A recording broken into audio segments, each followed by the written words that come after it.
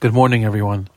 I'd like to share with you this week's weekly parasha message on this week's parasha, Parashat Lech-Lecha.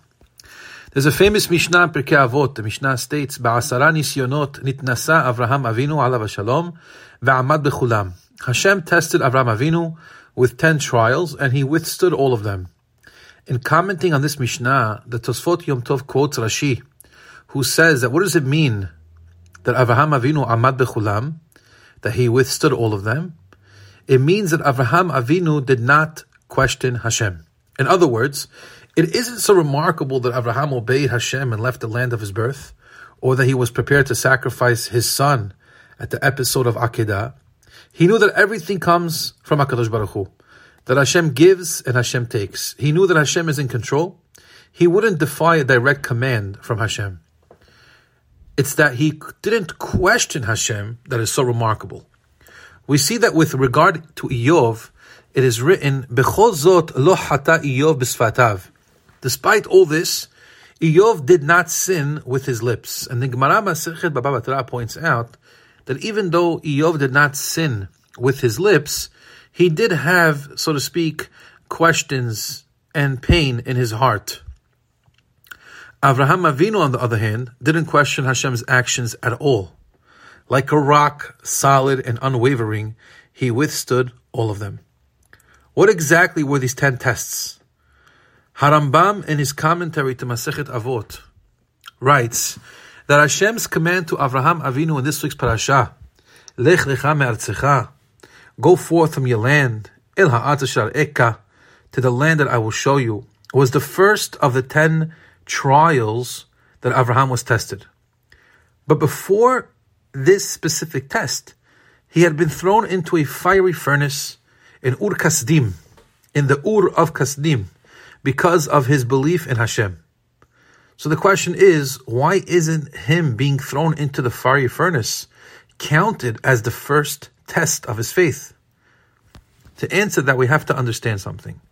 A nisayon, a test or trial by definition, is a test that a person finds difficult to overcome in an area where the person himself is struggling.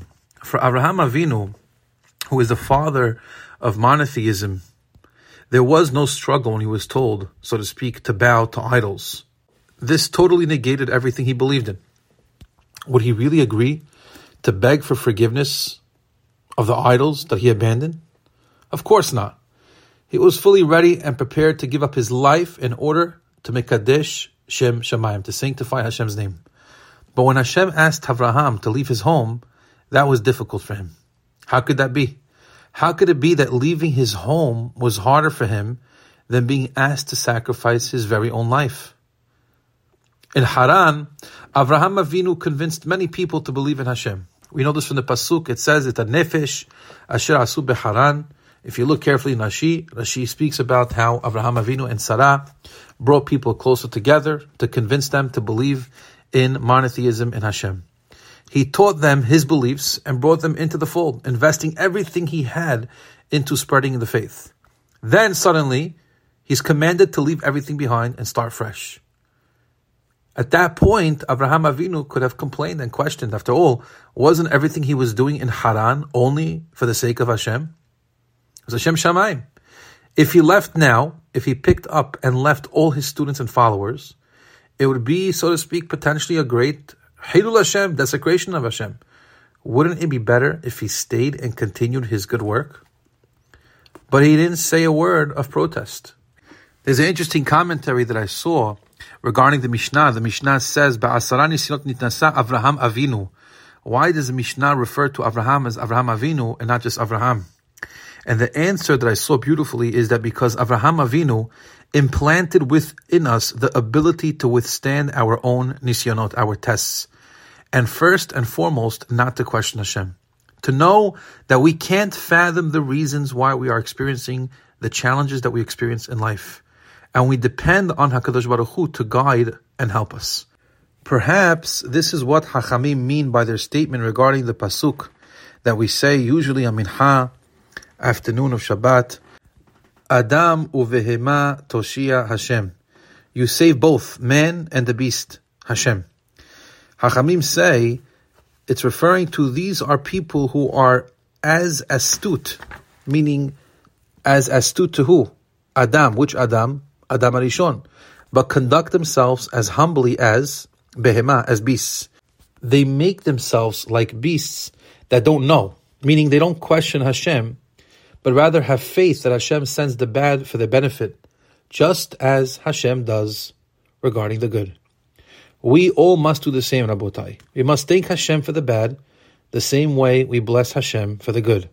The Rambam explains in his commentary to the Mishnah, in Masechet Berachot, that some things seem good and they are really bad for us.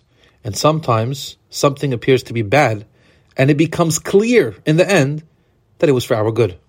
May Hashem give us the ability to be like Avraham Avinu, in other words, to be able to withstand our own nisyonot, our own tests, and even when it doesn't make sense to us, and there's no logic, and it negates the reality that we live in, we need to remember that HaKadosh Baruch Hu orchestrates events, and He gave us the Torah as our guide and shining light to be able to withstand the different and difficult tests that a person is tested in life. Our Avot are the example, are the role models for us to see how can we withstand the different trials of life, how could we grow from them, and how can we be a shining light for Am Yisrael. Shabbat Shalom.